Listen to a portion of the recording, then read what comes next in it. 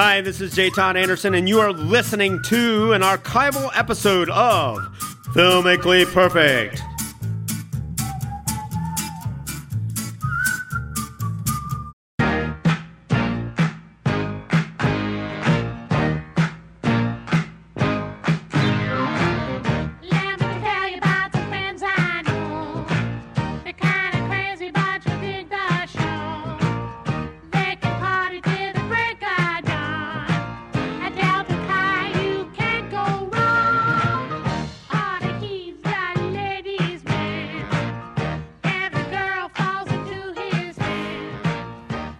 I got a couple of guys, every girl falls into their hands. This is Filmically Perfect on 91.3 WYSO. I'm Nikki Dakota. You might find me here, but today it's extra special. Film Guys live in the studio.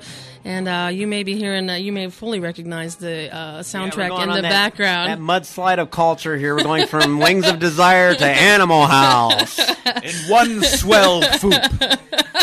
Filmically Perfect is underway on 91.3 WYSO, and it is my pleasure to welcome to the studio storyboard artist to the Coen brothers and to all the big stars. Really, his name is J. Todd Anderson, and he's here with us today. J. Todd, thanks for being here. It's always my pleasure. You know that, Nikki Dakota. I'm telling you what, and your partner in crime and goodness is the amazing George Willeman, who has a mind that can retain every detail that ever passes through his ears or eyes. He broke an icon. He's watched 7 million movies. Telling you what, he is, no wonder, the nitrate film archivist for the Library of Congress, George Willeman. Thank you. It's not my pleasure, but I'm sure it's somebody's.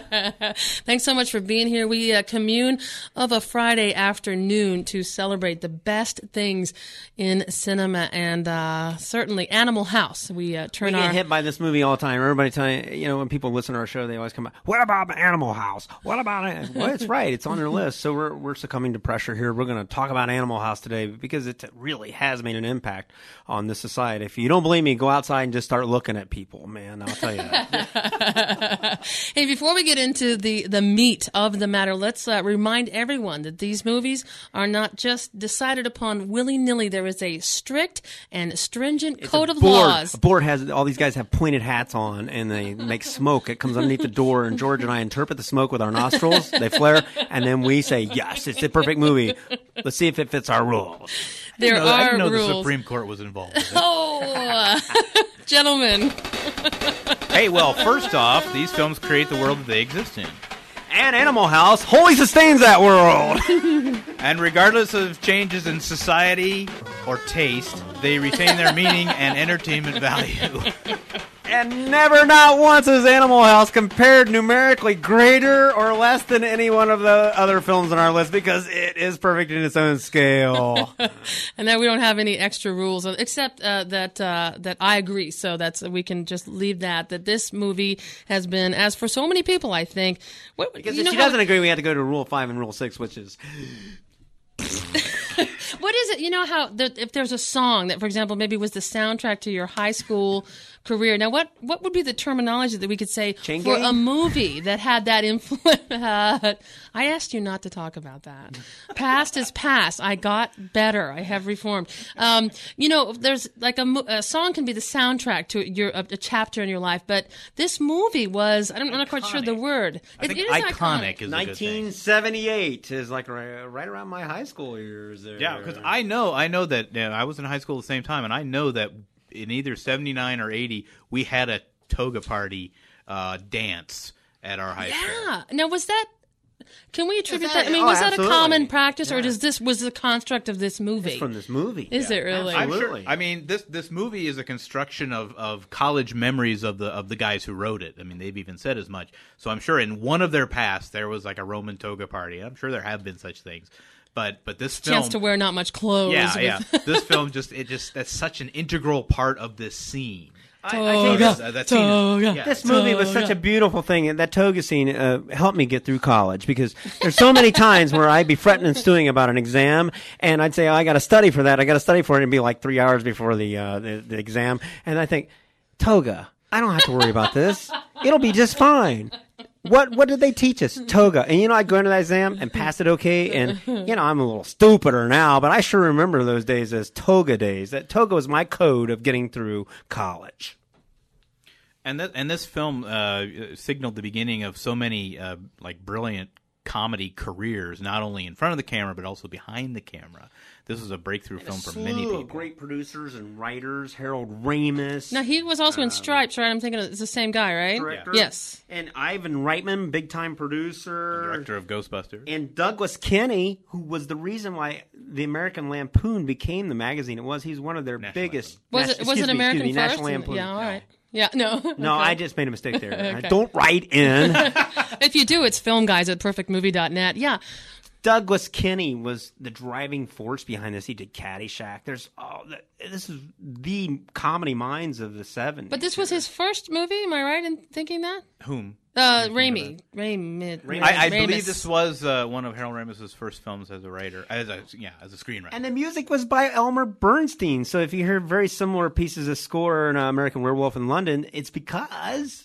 Elmer Bernstein does a wonderful job of sort of aping himself and also sort of parodying other types of music, score music throughout there. I seem to remember that he was some sort of a friend of Ramis's father or something, was how he sort of had this connect. And it was something of a bold move to put a sort of classical music sounding soundtrack to a comedy. Yeah, and I think actually in some ways Elmer Bernstein kind of regretted this decision because he became very well known for doing these comedy films. He then went ahead and he did Blues Brothers and he did Ghostbusters, and so many times he gets forgotten for some of the really big scores like To Kill a Mockingbird and the Ten Commandments. Play that real cool classical score that you would never ever dream it was from Animal House unless you saw the movie.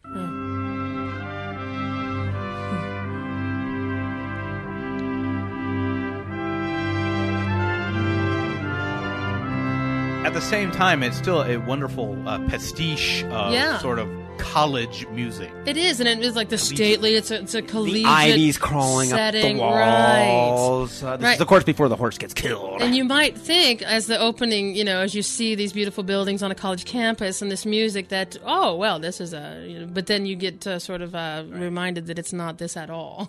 It's quite different than what you expect. It just degrades wonderfully till the end of the picture. So we're talking about Animal House on Filmically Perfect on 91.3 WYSO. And George Wilderman, will you give us... This is what I want to hear. I want to hear George do his version of Animal House here. Could you do it in the characters' voices? Could you? Little rundown of the action. Well, the story basically is in 1962 at Faber College, which I don't know if they actually say it, but it's supposed to be in Pennsylvania. And it's about basically these two guys who've come to Faber College, Larry Kroger and Kent Dorfman, and they are trying to get into a fraternity. So, of course, they go to the nicest fraternity and are immediately kind of shoveled into the reject pile. Reject pile is like four characters. One has a turban on, and another guy's a blind guy, and another guy is there's like four different characters. He has to sit on the couch with these guys. He's out. He's not going to fit into those guys. Okay. And it's basically sort of a National Lampoon thing where it's there's this social commentary there where this fraternity is, of course, they're all squeaky white boys. And Kevin Bacon in one of his first big roles plays just this insufferable preppy Chip Dillard. That's a great job. Puts his nose up. He's really awful. And but no, these two guys will not be accepted because one of them's fat and the other one's just kind of dopey looking. So they leave dejected and they go over to Delta House where Kent's brother was a member, and so he's a legacy. And it turns out that Delta House is the worst fraternity on college. They're buildings falling down. Right. And the moment they walk up to it, they're met by a flying mannequin torso coming out the window in front of them. And then they meet the Sergeant at Arms, Bluto Blutarski, who's played by John Belushi. None other than. Who is taking a whiz in the front yard. And he turns his whiz. Turns his whizzes all over them. Hi, how are you? Yeah, and basically tells them, come on in, have a beer. It doesn't cost nothing. So they go in. The place is just a shambles, but all the guys are really nice and they like them. And they end up getting into Delta House, mainly because the Deltas need the dues money really bad. And the story just kind of follows their college careers. They get into ROTC and they meet the head of the ROTC who kind of dresses like General MacArthur and ends up getting dragged by his horse and he puts Kent, Dorfman, who has been nicknamed Flounder, into the stables to clean up after his horse. It's a hilarious scene. And poor Flounder is being abused by this. So two of his fraternity brothers, Bluto and D-Day, come and they steal the horse. And they take it up to the dean's office. Now, the dean, who is played by another just fabulous character actor, John Vernon. Isn't it Dean Wormer? Yeah, it's Dean Wormer. And he says, it's time for someone to put their foot down, and that foot is me. And and he has got them under double secret probation. So anything they do, they're going to get kicked out. And people say that till today. That's right. They really do, yeah. So anyways, they've taken the horse up, and they put it in the dean's office. And then they give Flounder a pistol and tell him to go in and finish the job. And so and leave him there in the room. And then leave him there. So they go in and just as he leaves to go into where the horse is, Bluto turns to D-Day and he goes, "There's just blanks in that gun, right? Just blanks." So Flounder's in the room and he's trying to shoot the horse, and he realizes he cannot shoot the horse. So he puts the gun up in the air and he fires it. And in one of possibly the funniest moments I have ever seen in a movie, and using one of the oldest cinematic tricks in the book, they freeze frame the horse and they add this. Now, you're probably saying, we saw the same technique in It's a Wonderful Life when Frank Capra is in one of his movies where the angel freezes all the action. I know a lot of you are going to say that, right? Don't you think, George? Yeah, it's an old technique. It's called freeze framing. And Truffaut tried it several times, but nothing to the kind of effect this movie had. Best use of technique right here in Animal House. Truffaut was a smart guy. We think he's a great filmmaker. But none of the stuff that he pulled did anything like this horse scene. So the upshot, the horse gasps. The horse gasps, has a huge heart attack, and dies. So then in totally incongruous and like Abbott and Costello, Keystone Cops method, the three of them take off screaming and yelling and that kind of thing. But to top themselves, because this film is all about topping it, topping a gag with another gag. The next morning, Vernon Wormer, the dean, is having a talk with the mayor of the town, who is trying to get money out of the college so they can have a parade. Horse. Where have you heard that one before? I mean, as they're talking and the camera reveals the whole office, you see these 4 white horse legs sticking straight up in the air, and this little man coming in and measuring them with a tape measure. And the scene basically ends with him coming back in with a chainsaw because he's got to saw the horse's legs off to get it out the door. Get it out the door! Ew! So, I mean, the adventures go from bad to worse. Yeah. Pinto picks up a girl at the grocery store. She turns out to be, I believe, the daughter of the mayor, and she's underaged. One of the other frat members ends up hitting on the dean's wife, who's an alcoholic. And they also meet up with one of their professors, who's played by Donald Sutherland, who's a pothead. And you get to see his bottom in that, too, don't you? You get to see his bottom because it turns out he's having an affair with Karen Allen. There are other higher moments in this movie than that, Oh, I'm sorry, but that's just memorable. Yeah, so then as things, as things are getting even worse, they can only think of one thing to do, and that is to throw a toga party. What else are you going to do? There you are at the brink of the dark precipice. Culture. I mean, everybody does toga parties now. It's all traced back to this crazy movie. Yeah. So they throw this huge toga party, which, of course, gets them in even deeper trouble, and eventually they end up getting expelled from college. And, of course, they react by having a road trip. So they basically take Flounder's brother's very nice Lincoln Continental out on this road trip. Slab side 67, slab side 64. What do you think? Heavier than that. 63? 61 maybe. Yeah. And they end up going to this roadhouse where the band that played at their toga party was, and suddenly realize that they are the only white guys in there. And they know the band because they had played at the college a bunch of times. So they're all like, hey, I can't remember the band's name. Otis Day and the Knights. And Otis Day and the Knights. And they do sing a song in there that was my introduction to that song. Mm-hmm. A little bit louder now, a little bit louder now. Shout, and just fantastic. Yeah. But anyways, they actually end up abandoning their dates at the Roadhouse. They get back to college. They're confronted by the dean, who expels them all because they're, like one of them, their grade point average is 0.0. That's Bluto. Yeah. And so they're thrown out, and they decide the only thing they can do is revenge. So they take the car, the beautiful Lincoln, and they cut it up, and they make it into the Deathmobile, mounting the head of the founder of the college's statue on the hood.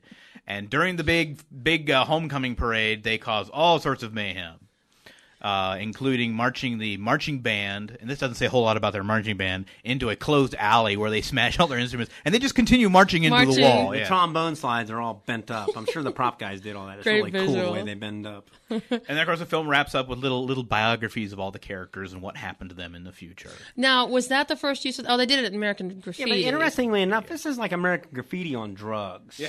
It's the same year. It's 1962, and they do the... It's very much... Hey, it's very similar to American Graffiti, only it's like out of control. Have they made ever an acknowledgement of that at all, or is it just... Not really, but it's interesting that, from what I understand, originally when they started this, Lampoon had done this wonderful special... known as the yearbook parody, the high school yearbook parody, and a lot of the character names from in the film actually come from the yearbook parody, like Larry Kroger and Vernon Wormer. But when they started putting the film together, they realized, well, this film's going to be pretty raunchy, and we better not do it about high school because then we'll have all these high school kids coming to see this thing. So then they changed it to college. Yeah, and you have to ask yourself, how many kids were inspired to go to college because of this movie?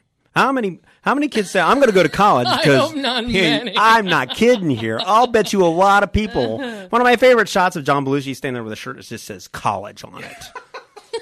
So great. That's right. Yeah, you have to ask yourself, how many kids said, I want to go to college? This looks like a lot of fun. Like Hard Day's Night. I want to be in a rock band. Oh, I want to go to college. Right. Some of the techniques they use in this movie are very old, but they refreshen them.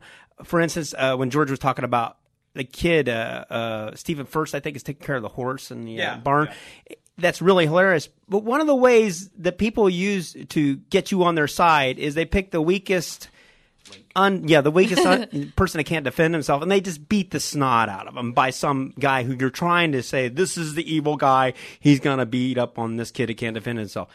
Not only do they do that in this movie, they do it like 50 times.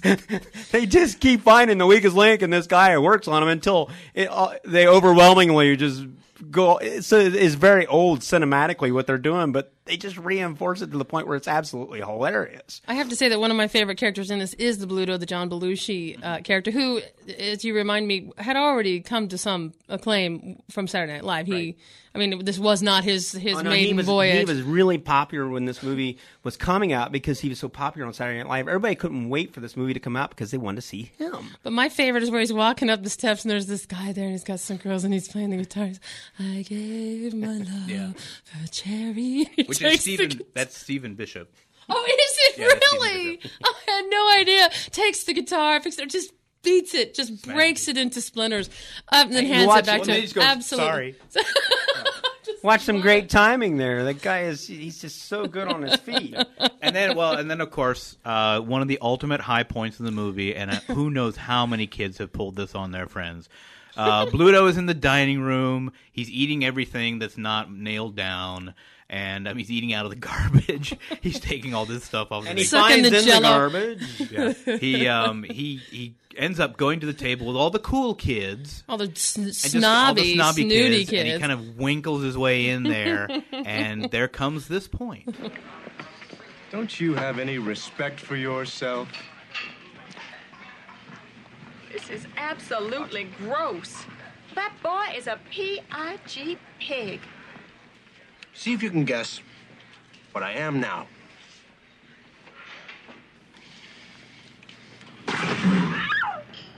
I'm a zit. Get it?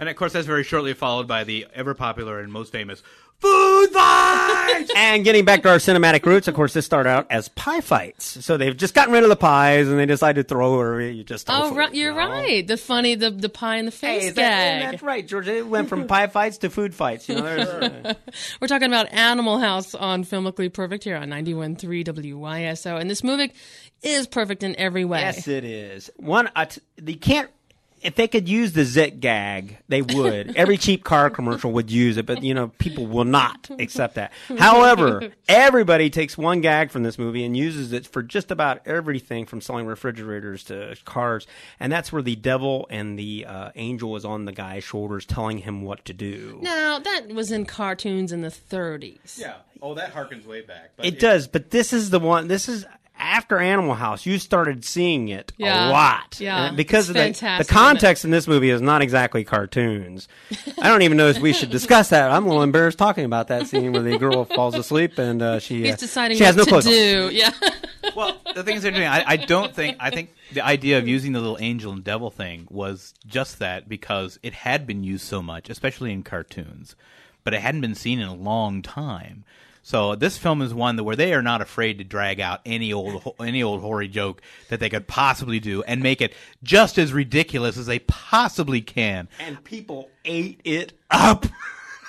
Yeah, because there's no holds barred. Absolutely none. I mean, my favorite moment in the film, again, is Bluto, where he finds a ladder and he's spying on the sorority girls as they're getting ready for bed. And it's one thing that he climbs up the ladder and is peeking at them, but when he sees the one go over to her room, rather than getting down off the ladder, moving the ladder over, he just kind of grabs the whole ladder and jumps across the building, making this horrendous noise. And he's right there anyway. He's right there. And the girls crazy. don't, but they just and like just basically undressing in front of the window with his big head right there. And you can hear the clump, clump, clump down the wall, and they can obviously hear it too, but they just pay attention to it.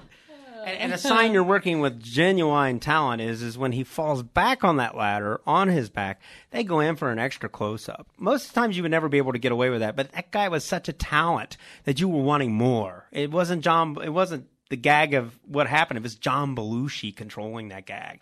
People, to this day, he is one of the funniest guys I've ever seen on the screen. And this movie will crack you up every time you watch him. 1941's not on your list, is it? Nope. So, except for that, he's quite funny. Nope. Now, so let's think about the rules here. Now, let's think. Okay, clear the room, everybody. Clear the room. Let's think about the rules. Rule 1 creates the rule without question, and also I think it was just an amazing juxtaposition of the classical music on this comedy. I think that was just brilliant because it just engages you in a way that you're not expecting. You expect it all to be like honking, and circus sounds. No, it has this like an amazing. Certainly sustains it at all moments. At each turn, you're going just willingly, eagerly along with each of these twists and this horrible plight of the downtrodden sad sacks. And ultimately, Rule 3, I think, is what drives this home as far as sustaining its entertainment value. And plus, these catchphrases like the toga party and like the double secret probation. It cracks me up, but people still say that to today.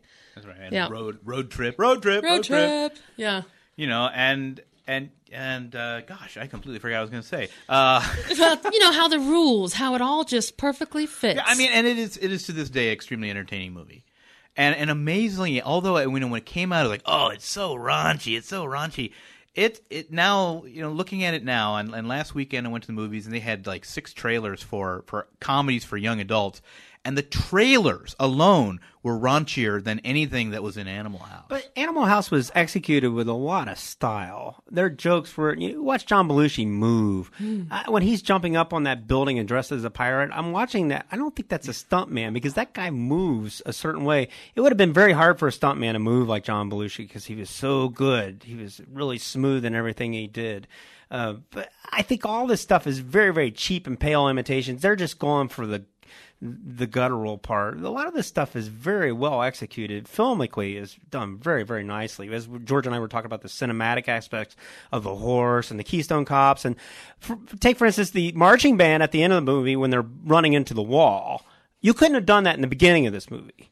It just wouldn't have sold. Right. But think about how they're telling this tale. And John Landis is really good at telling tales. He works you to the point where, okay, I'm numb enough. I believe any of this stuff. Yeah, because the whole Revenge at the Parade thing, everything they do is completely out of the raid. The marbles, they throw the marbles, and the shot of Flounder going into the toy store and going, "Could I have 60,000 marbles, please?" And then they've all got a mission, a part in this big. And Hoover going out, walking out. He's got the dark trench coat on and the glasses, but he walks out in the middle of the parade with this huge chain, and he chains the float so it comes apart. And if you look at the people in the parade route.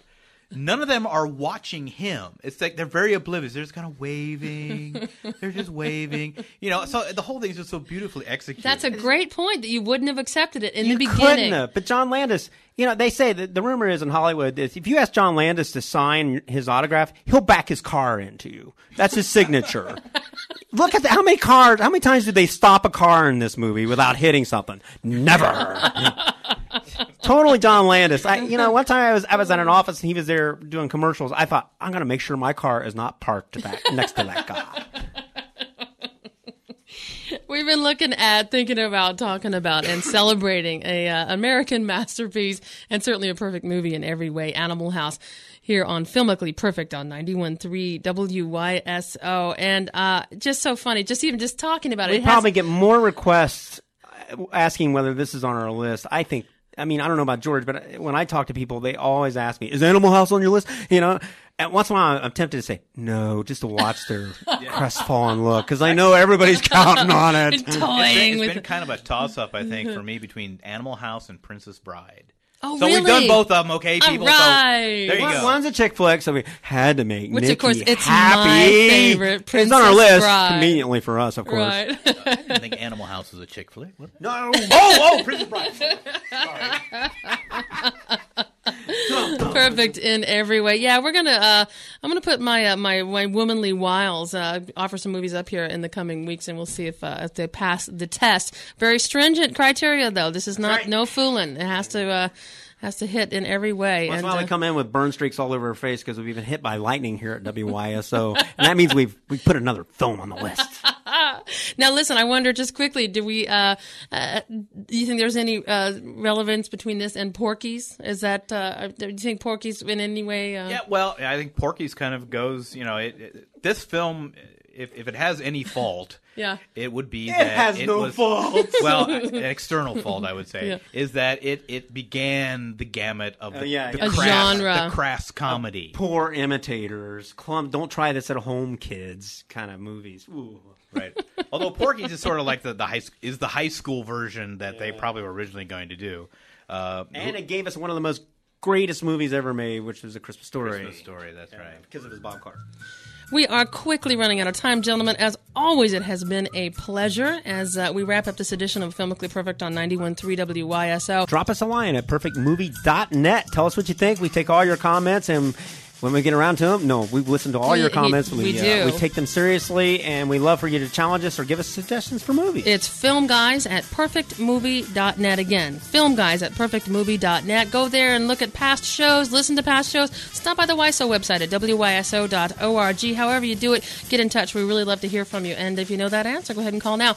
Gentlemen, J. Todd Anderson, thanks so much for being here. Always my pleasure, Nikki Dakota. Mine as well. George Willeman, always a delight. Toga. I'm Nikki Dakota. See you next time. George, let me guess. George, that. Oh!